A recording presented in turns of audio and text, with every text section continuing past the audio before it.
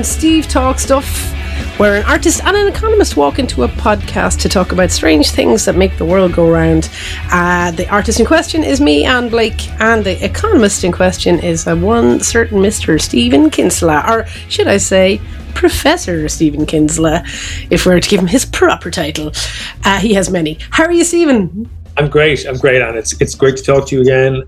It's always fun to catch up. The sun is shining. Woo! Spring has sprung. Daffodils are everywhere. It's gorgeous outside. We don't know ourselves for all the sunshine and the vitamin D, E, whatever vitamin is produced by sunlight, flashing around in the blood cells. It feels fantastic. But yeah, I'm in good form, and I hope you are too. Yes. It's kind of weather that sometimes that I remember my wife Jenny saying to me, "It's a nice day," and I said, "Yes, it is." Sometimes it's that kind of spring weather where it can be beautiful and then stormy. But today we're looking at a good one, and it's wonderful and it's welcome. And let's face it, we do like to talk about the weather. I remember a friend of mine telling me she lived in California for a while, and she'd be going into work every day. God, it's a lovely day out. And the Americans are like, why do you talk about the weather all the time? Because she was just amazed that it was sunny, and she realized what they talked about was traffic. Because that was the variable, that was the thing that couldn't be predicted. Whereas what we talk about all the time is the weather. But I just love the idea of being in California, rocking into work every day, going, God, it's a lovely day out. Still hot and sunny. Yeah, Steve, it's still hot and sunny. Yeah. Still hot and sunny. Yeah. So today, this is March 2023, in case you're wondering and you're listening to this in the far distant future. And as I said, we talk about different things, from the Eurovision to migration economics. And, the Eurovision is coming up again, but it's not today's subject. But, I can't wait. Just can't wait. It's going to be amazing. We're going to have everything. It's geopolitics. We're not going to talk. We're not going to talk about the Eurovision. Not today, because I think it deserves its own episode. But yeah, every time we come to meet, we talk about different things that might arise or what we're going to talk about.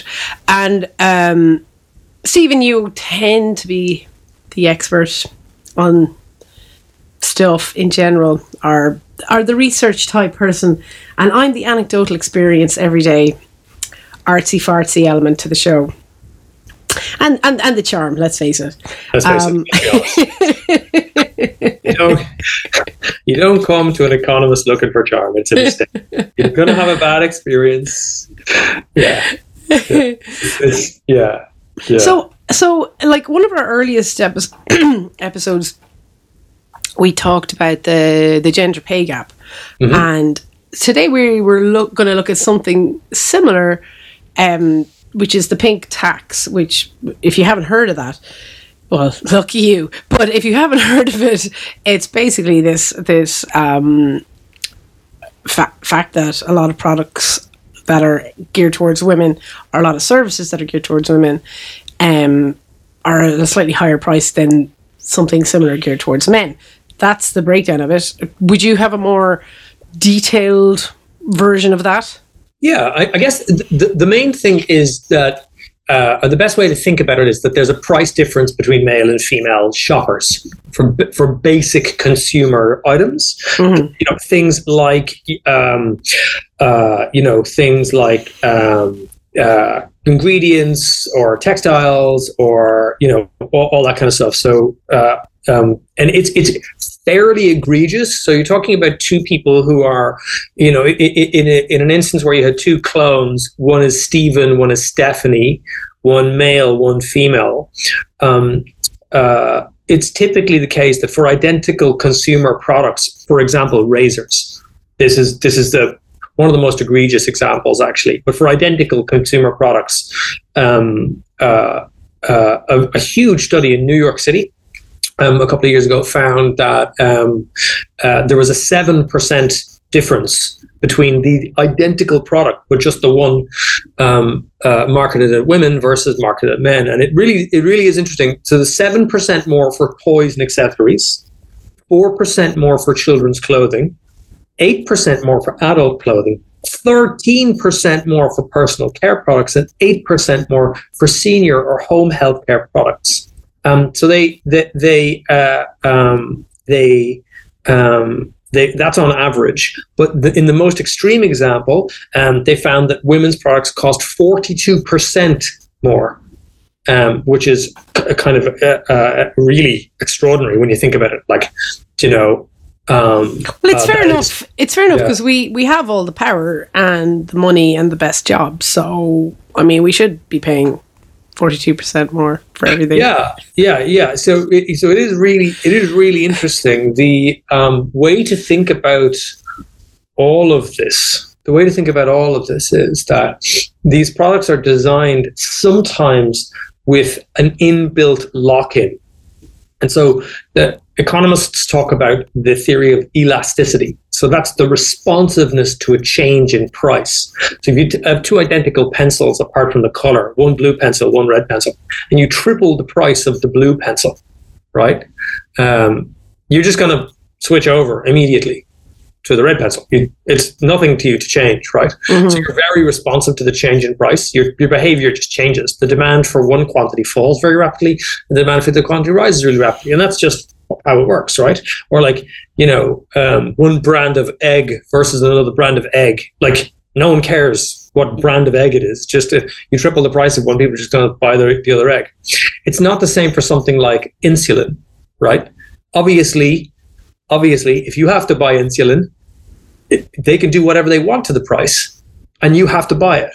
Similarly, with many other products, we typically use insulin and petrol as in the textbook examples, but we could also use feminine hygiene products because you don't really have much of a choice. There's a bit of a market out there, but the variety is not that large. I'm not an expert in this area, but you when you need to use it, you absolutely have to use it, right?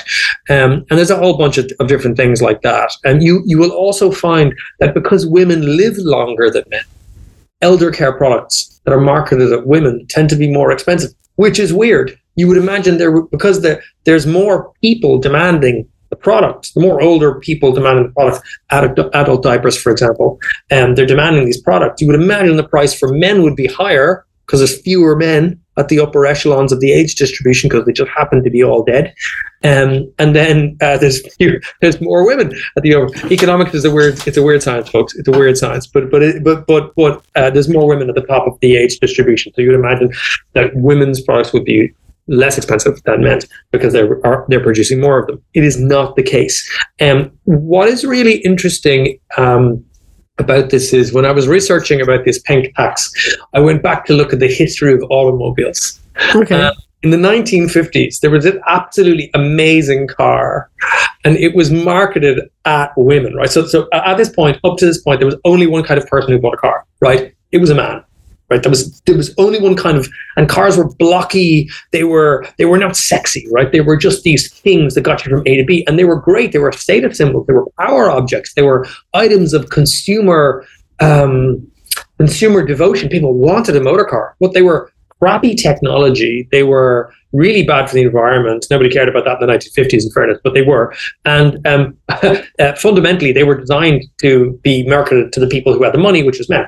In the 1950s. For the first time ever, there was a class of women who had like jobs, or they were households that were so wealthy they could afford a second car. In both cases, they decided we're going to make cars for women. Who's the they there? All male engineers, right? Mm. So they have this car, and it's amazing. It's actually amazing. It's a car that was designed, it's Cadillac, and it's a car. It's designed. For women, so it's got like a lipstick holder. Obviously, it's hot pink. It's got a thing for your cigarettes. It's got special accelerator. Of the only heel you're wearing is a high heel, and so forth. It's comedic. It's absolutely comedic, and it failed on its ass. Right? It failed on its ass, not because of all these frankly abysmal things, but because they put a really, really, really low-powered engine into the car, because of course the women couldn't drive a car with a proper, decent engine into it. And these cars are not like the cars that we have today, where a 1.6-litre engine is a 1.6-litre engine in pretty much every car. This is like, they built the engine bespoke to the car, to the chassis, right? So you had a totally underpowered engine driving this huge, big, fat metal thing.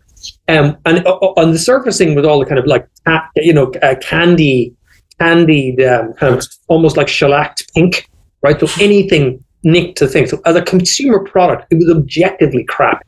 It was a car that didn't go fast. Nobody wants to buy a car. Don't care what gender you are. Nobody wants to buy a car that doesn't go fast. It was like, who wants to buy a slow car? No one, right? And all the stuff. It was atrocious. I'm blanking on the name of it, but I will find it because when you see it, it is just It is just hilarious, absolutely hilarious. So the pink tax, not the pink panther. Pink tax it does exist, and it exists particularly where there's very, very, very little chance that there's very little chance that that there's going to be an alternative found. Okay, wrong.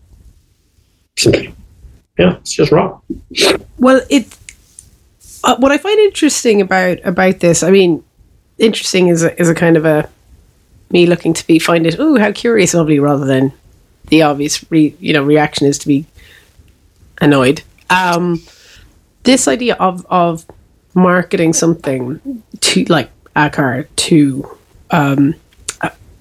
not even a body type, but a stereotype. What is really bizarre is, and I'm not sure if you're following this, but there has never been a female crash test dummy. So yes, there is a small man dummy. So it's a slightly smaller, like the crash test dummy. This is kind of it's put in a car to test that it's a certain shape, it's a certain weight, and this isn't news. Like there has never been a female equivalent, and there's been a lot, like, injuries are a lot higher in car accidents because seatbelts don't work properly on women. They don't catch them properly at their hips. There's a lot of studies on this. There's a lot of actual real life examples. There is a woman who was on a study that she was in the back seat of the car, and her son and husband were in the front seat of a head-on collision, and they survived, and she almost died because the seatbelt went up halfway up her belly, and so all the impact was in her internal organs, and she you know what I mean. So she was saved, thankfully, because she got to the hospital on time, but she was in the back seat of a head-on collision, and her son and husband the seatbelts worked, and they survived. And I think it's funny because there was a thing a number of years ago of trying to market a pen, like a female pen, like a pen, like for women. Pens, like the things you write with, which are pretty much the same in any hand, any working hand, to market a pen for women. And this idea of marketing a car, a car for a woman, like for a stereotype. But when it comes to actual safety, and it comes to actual important building of things to suit a body type that saves lives or reduces injury, obviously there's no marketing in that. There's nothing sexy about be safer in your car. Therefore, it's not prioritized because the studies aren't the women and the shape of women, even though we are 51% of the population, and there's no man who drives my car, not in some principle way, it's just the reality. The car belongs. Like, why are you driving my car? Exactly. I think this is called theft. Exactly. Please exit the vehicle. So when it's not marketing, when it's actual necessity, It just doesn't get. It hasn't been prioritized, and I just think that's fascinating. I think an interesting thing around the feminine hygiene products, because that is so recent. It's so recent that the luxury tax got removed from feminine hygiene product. A luxury tax, and I can guarantee you, gents everywhere, if women treated feminine products like a luxury, your lives would be very different, and you know, it would affect everyone if we decided not to bother and treat it like a luxury. Oh, I don't think I can afford that this month. And I mean, and something that was identified in all this was things they called a period poverty, where young girls mightn't go to school for a week because they couldn't afford the products, but they also couldn't go to school because in case anyone doesn't know, you can't control this stuff. You can't stop yourself bleeding. So you just, if you can't get the products to deal with that, then you just can't go out in public. And so this idea of period poverty, there was a very funny point about it where there was a woman talking to her local politician in England, and she said to him, you know, well, what about period poverty? And he went, oh, okay, yeah. But hasn't that all been sorted? Meaning, historically, period poverty of the past, of being like a period drama, like something of history, historical poverty of Middle Ages or whatever time he was thinking of. Downton Abbey, like we have electricity, you're grand. We're grand. The Germans have, you know, qualifications now. It's all good. So it's all. It's funny. Oh, you've just sent me that image of the Dodge La Femme. Dodge La Femme, the first car with a gender. Oh, I mean, just gas.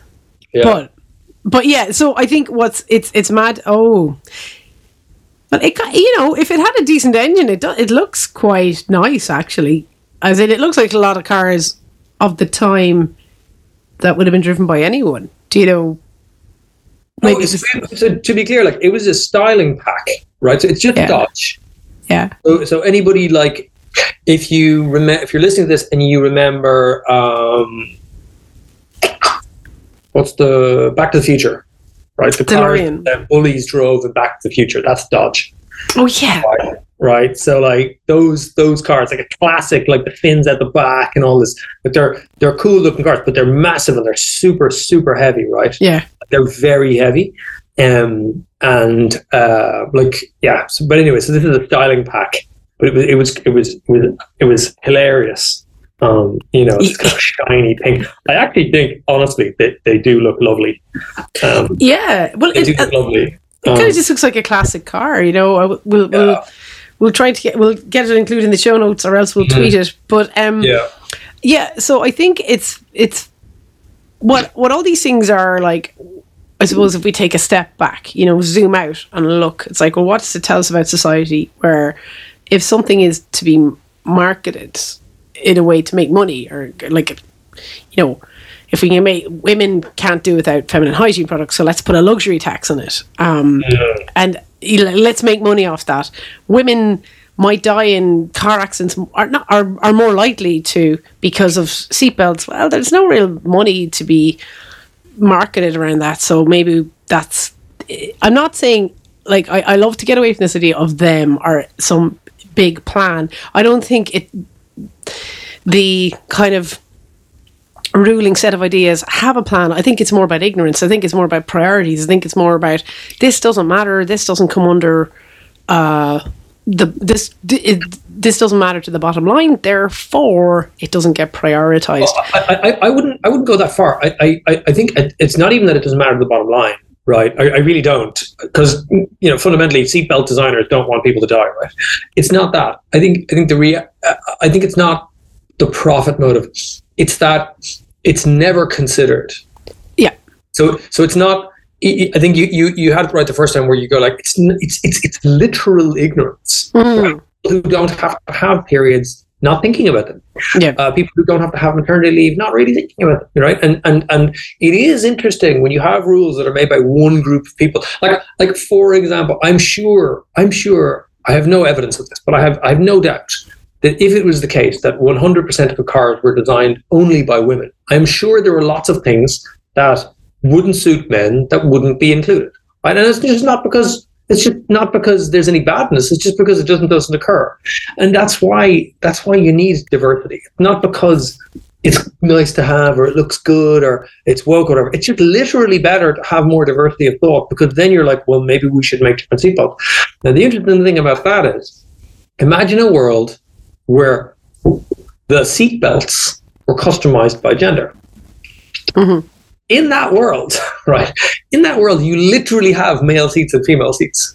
Yeah. Right. So how did you would have to fit them differently? Like, you would literally have to buy the car and go, listen, I'm a man. So they would go, okay, fine, and they would give you male seatbelts. I mean, maybe there's a middle ground or something that's better. I think it's more about just making an engineering thing, right? Yeah, it's engineering. I think it's probably a setting thing. I don't think it is going quite like to that extreme. It's very like a button, and you just change the angle of the thing or change them here. It's an engineering problem, but they can fix it. It's fixable, and the fallout, the fallout is much.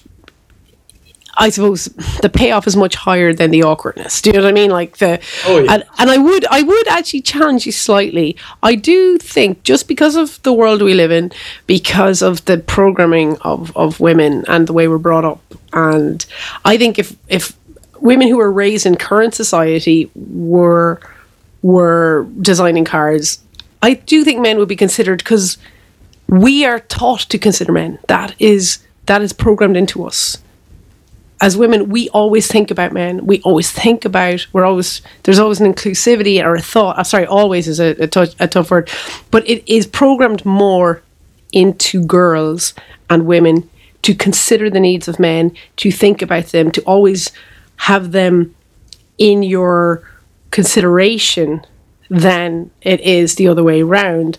I'm not being glib about that. That's not a crazy assertion. That's fair enough. I can't tell you how many rooms I've been in where some kind of a room full of women talking about feminist issues, and the big thing is, but how can we include men? How can we get men into this?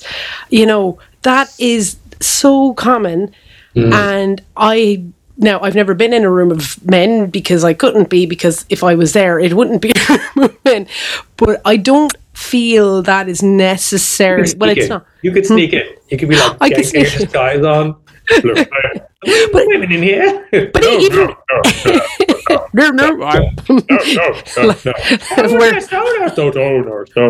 Sorry. Wear a beard like the beard.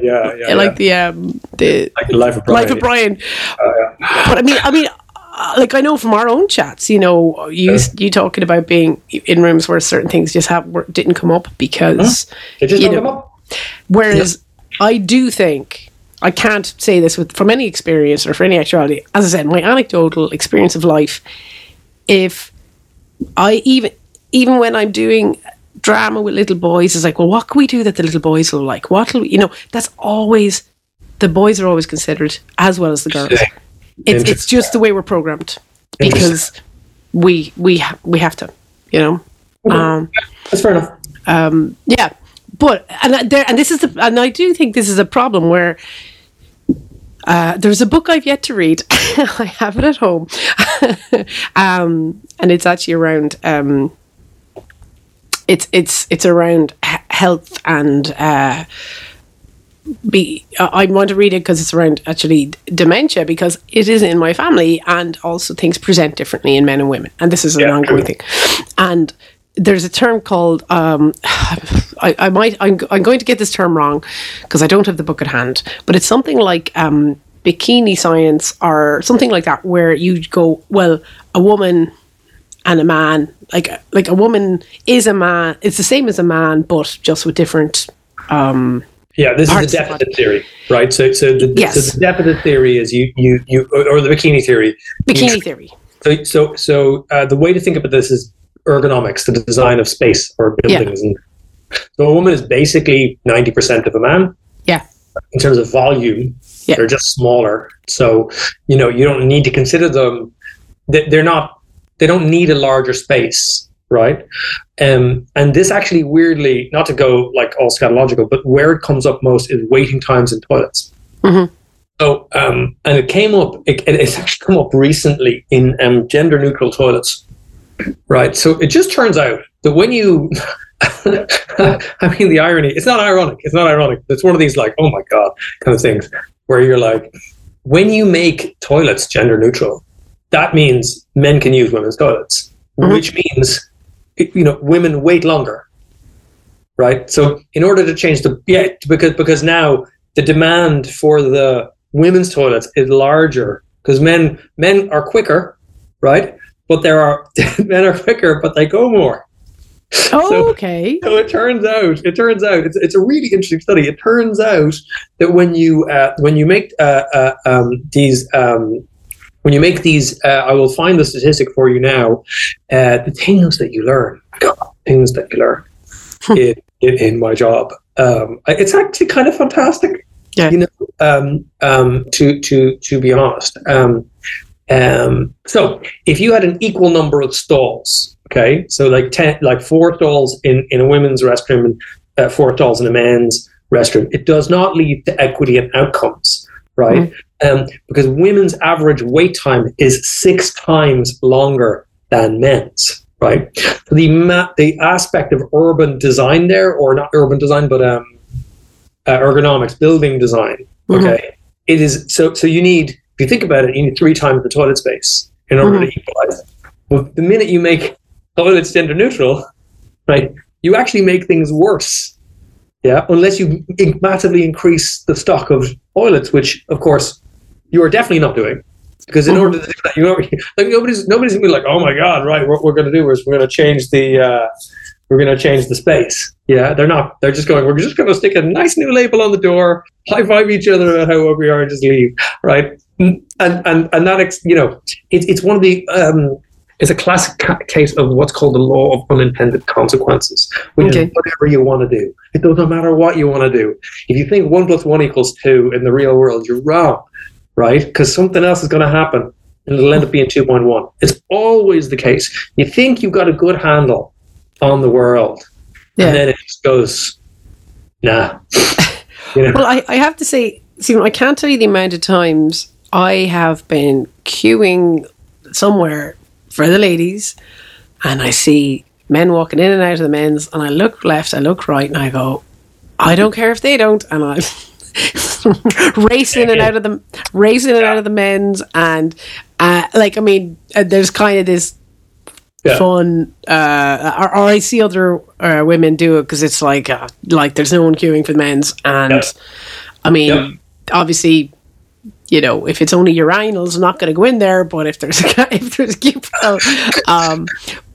but yeah, like I suppose that would elicit different comment. I think the reality is most men don't care. Yeah, the urinals is a different thing, Adam. I'm not going to lie to you. It's a different thing. I would care, Stephen. I would care. You would care. I would care. See, I'm considering you. You're not considering me in this situation. Yeah. Point proven. But I think this is going back to what we were saying earlier about this idea of the bikini theory of, well, women are just other versions of men, or this, sometimes things get conflated that are just not the same. Like, obviously, I know you might look at me shocked, like, what are you talking about? But if you spend any time online, you see all sorts of horrendous stuff, are the kind of abuse often that women are on the other end of online. And sometimes when people, at the time when people were talking for equity, about something being done about getting rid of the luxury tax on feminine hygiene products. And what we've got to a great place, an amazing place, where there's actual free products in toilets a lot of the time. Our schools are stocking them, universities are doing this, to try and counteract the reality for women and girls who can't afford even with the luxury tax gone. And then people whataboutering like, well, condoms, and you're like, literally, it is possible for a young man or an older man to go through life without using a condom. It's not. They're free too, by the way, on the campus. What's that? They're free too, by the way, on the campus. In UL. Yeah, and they were free a long time before feminine hygiene. You can just get a bag of them if you feel like it.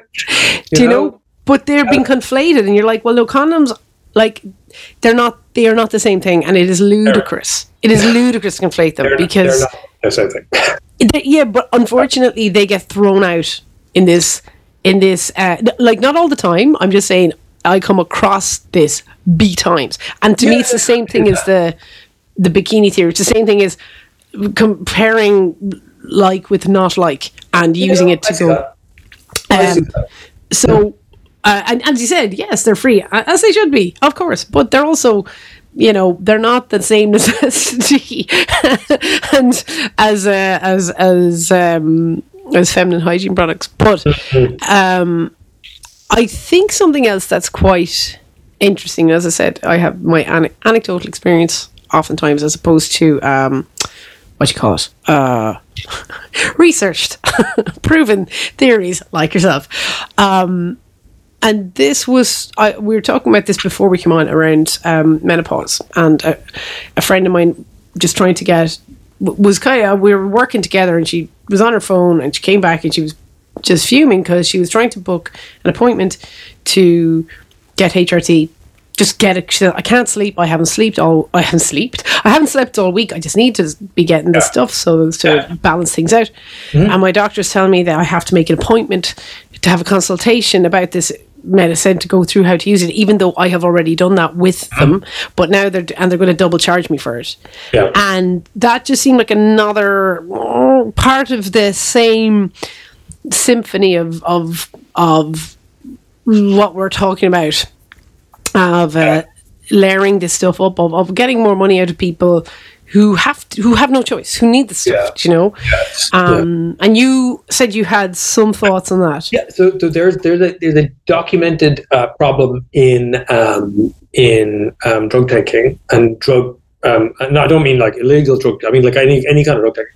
And the problem is, it's called drug compliance, and the problem is, when you're a doctor and you're a pharmacist and you're saying, take this twice a day or take this 3 times a day or whatever, the person actually might not hear what you think they're hearing.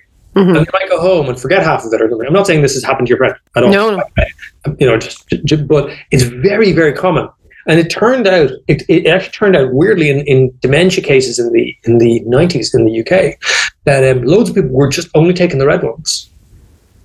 Like, because they didn't like the blue ones, like with that kind of thing. And so they brought this. It's a big trend in medical education.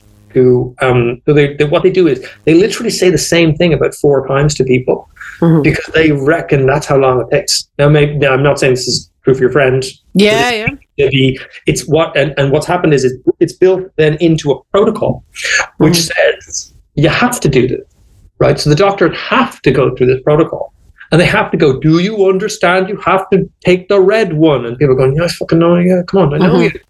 But actually, the thing about, like I don't believe that intelligence is normally distributed, right? But there is a certain bell curve out there. It's a certain curve, right?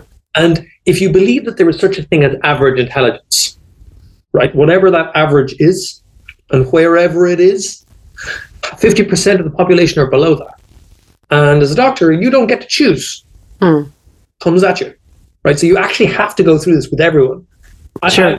And so that compliance thing, it is there. Now, was that whole process, was the HRT process designed by men? Maybe. Right? There has been, it's very interesting, there has been a real awakening in Ireland about menopause. And it's come about via a confluence of factors, one of which is the Joe Duffy show. So Joe Duffy did a week of listening to people's stories about menopause. And, I will freely admit that I had absolutely no knowledge about this. I mean, I knew it happened, but that's about it. If I would probably be able to give you, before this, I would have been able to give you 2 sentences about it. And my wife, who's wise in all things, said, you need to listen to the Joe Duffy show. And I was like, really? I'm not listening to people going, I'm disgusted by it, Joe. It was Jay's bleeding terrible. The dog did the business on the street and there's nothing, Joe. Fucking hell. It's all this whinging. No, it was not. It was, some of it was really uplifting. A lot of it was harrowing. You know, a lot of it was like, I felt so alone. I didn't know what was going on. The doctors didn't understand. So it turned out, that in medical education, it was just something that was relegated, and then it became elective, and then people didn't take it. And then the doctor, your average GP just never was taught this stuff. Right? And they were just like, oh yeah, and then there was like a guideline because there was a dodgy study in the 90s. There was like, oh, so you can't take HRT because it's bad for you, blah, blah, blah, blah, blah, right? All this kind of stuff. Very, very interesting. Like the history of medical education, the history of what it's done to women, the history of what it's done for women. Fascinating subject. Anyway, as it happens, one of my very good friends is a doctor. He's one of the best doctors I know. He's absolutely fantastic. And he is an expert in diagnosis, treatment of menopause. He's fantastic. His name is Dr. Brian Kennedy, and he was honored recently as the master of the menopause, which is a random thing to say, but it was by other women and his patients and other doctors. Fair play to him. So Dr. Kennedy is one of the most progressive doctors I know, and he's really, really brilliant guy. He's a real advocate for women's health, and particularly this subject. And he's been teaching me a lot as well. But again, he's had to teach me because no one taught me anything about it. Not that you need to teach an economist about this stuff, but it would be helpful to have a general background in it, that you would know something about it. Well, that's very important. Joe Duffy, for the win. It was incredible. Like, I could have listened to it for 4 hours. I love hearing people's stories, even the harrowing ones, because it's real. Everyone's story is real to them, like, you know, and as they're telling it, you get a sense of their world, and it's like, oh my God, it was such a, I hate using this word, but it really genuinely was a privilege to hear these stories, as hard as they were. And then I kind of went on a deep dive to learn more, because that's how I roll. And you know what's really interesting? And I would have loved to have done an episode of this podcast all about the economics of the menopause. Well, let's do it. You can't? I can't. Why? Okay. There's no research on it. Wow. I wasn't able to find any anyway. Yeah. And without picking myself up too much, I'd be pretty good at finding stuff. Yeah. If there was good research out there, I would have found it. There's some crap out there, in fairness, which is like, menopause, bad. Here's a number. It's a billion, Julian William. It's like, no. Come on. There's a serious piece of economic analysis to be done here about the impact of this on people's lives, on the economy, on things like HRT is not really, not HRT, but the menopause. It's not really something you get to choose. Right? Well, that's it. If you're a woman who gets to live, lucky to live past a certain age, it's inevitable. Like all these things. I think anything that increases our empathy for each other, which is knowledge, is healthy. Like, actually, my mum was great. She live commentated her entire menopause. We all knew exactly what was going on all the time, which was great, though. Fair play to her. She was like, no, you're all going to know about this. My head is buzzing, my this, my that. And I'm grateful, eyes wide open, and so are my brothers. So they're well prepared. Stephen, it is fantastic to catch up with her. There's maybe more episodes in this subject, definitely. But until next time, have a lovely March, April, and who knows, we might get to that Eurovision yet. We will, and it's always lovely talking to you. Absolutely fantastic. Mind yourself. Bye. Okay, I'm so sorry I lost us 5 minutes there. You have been listening to Anne and Steve Talk Stuff, a Limerick Post podcast produced by Eric Fitzgerald. Theme tune is performed and composed by David Blake. Please rate, review and subscribe to the podcast and tell your friends. You can now follow the show on Twitter at AnneSteveTalk. Get Stephen at Stephen Kinsella. He's a Stephen with a PH. Anne at AnneBlake78. That's an Anne without an E. And the Limerick Post at Limerick Post.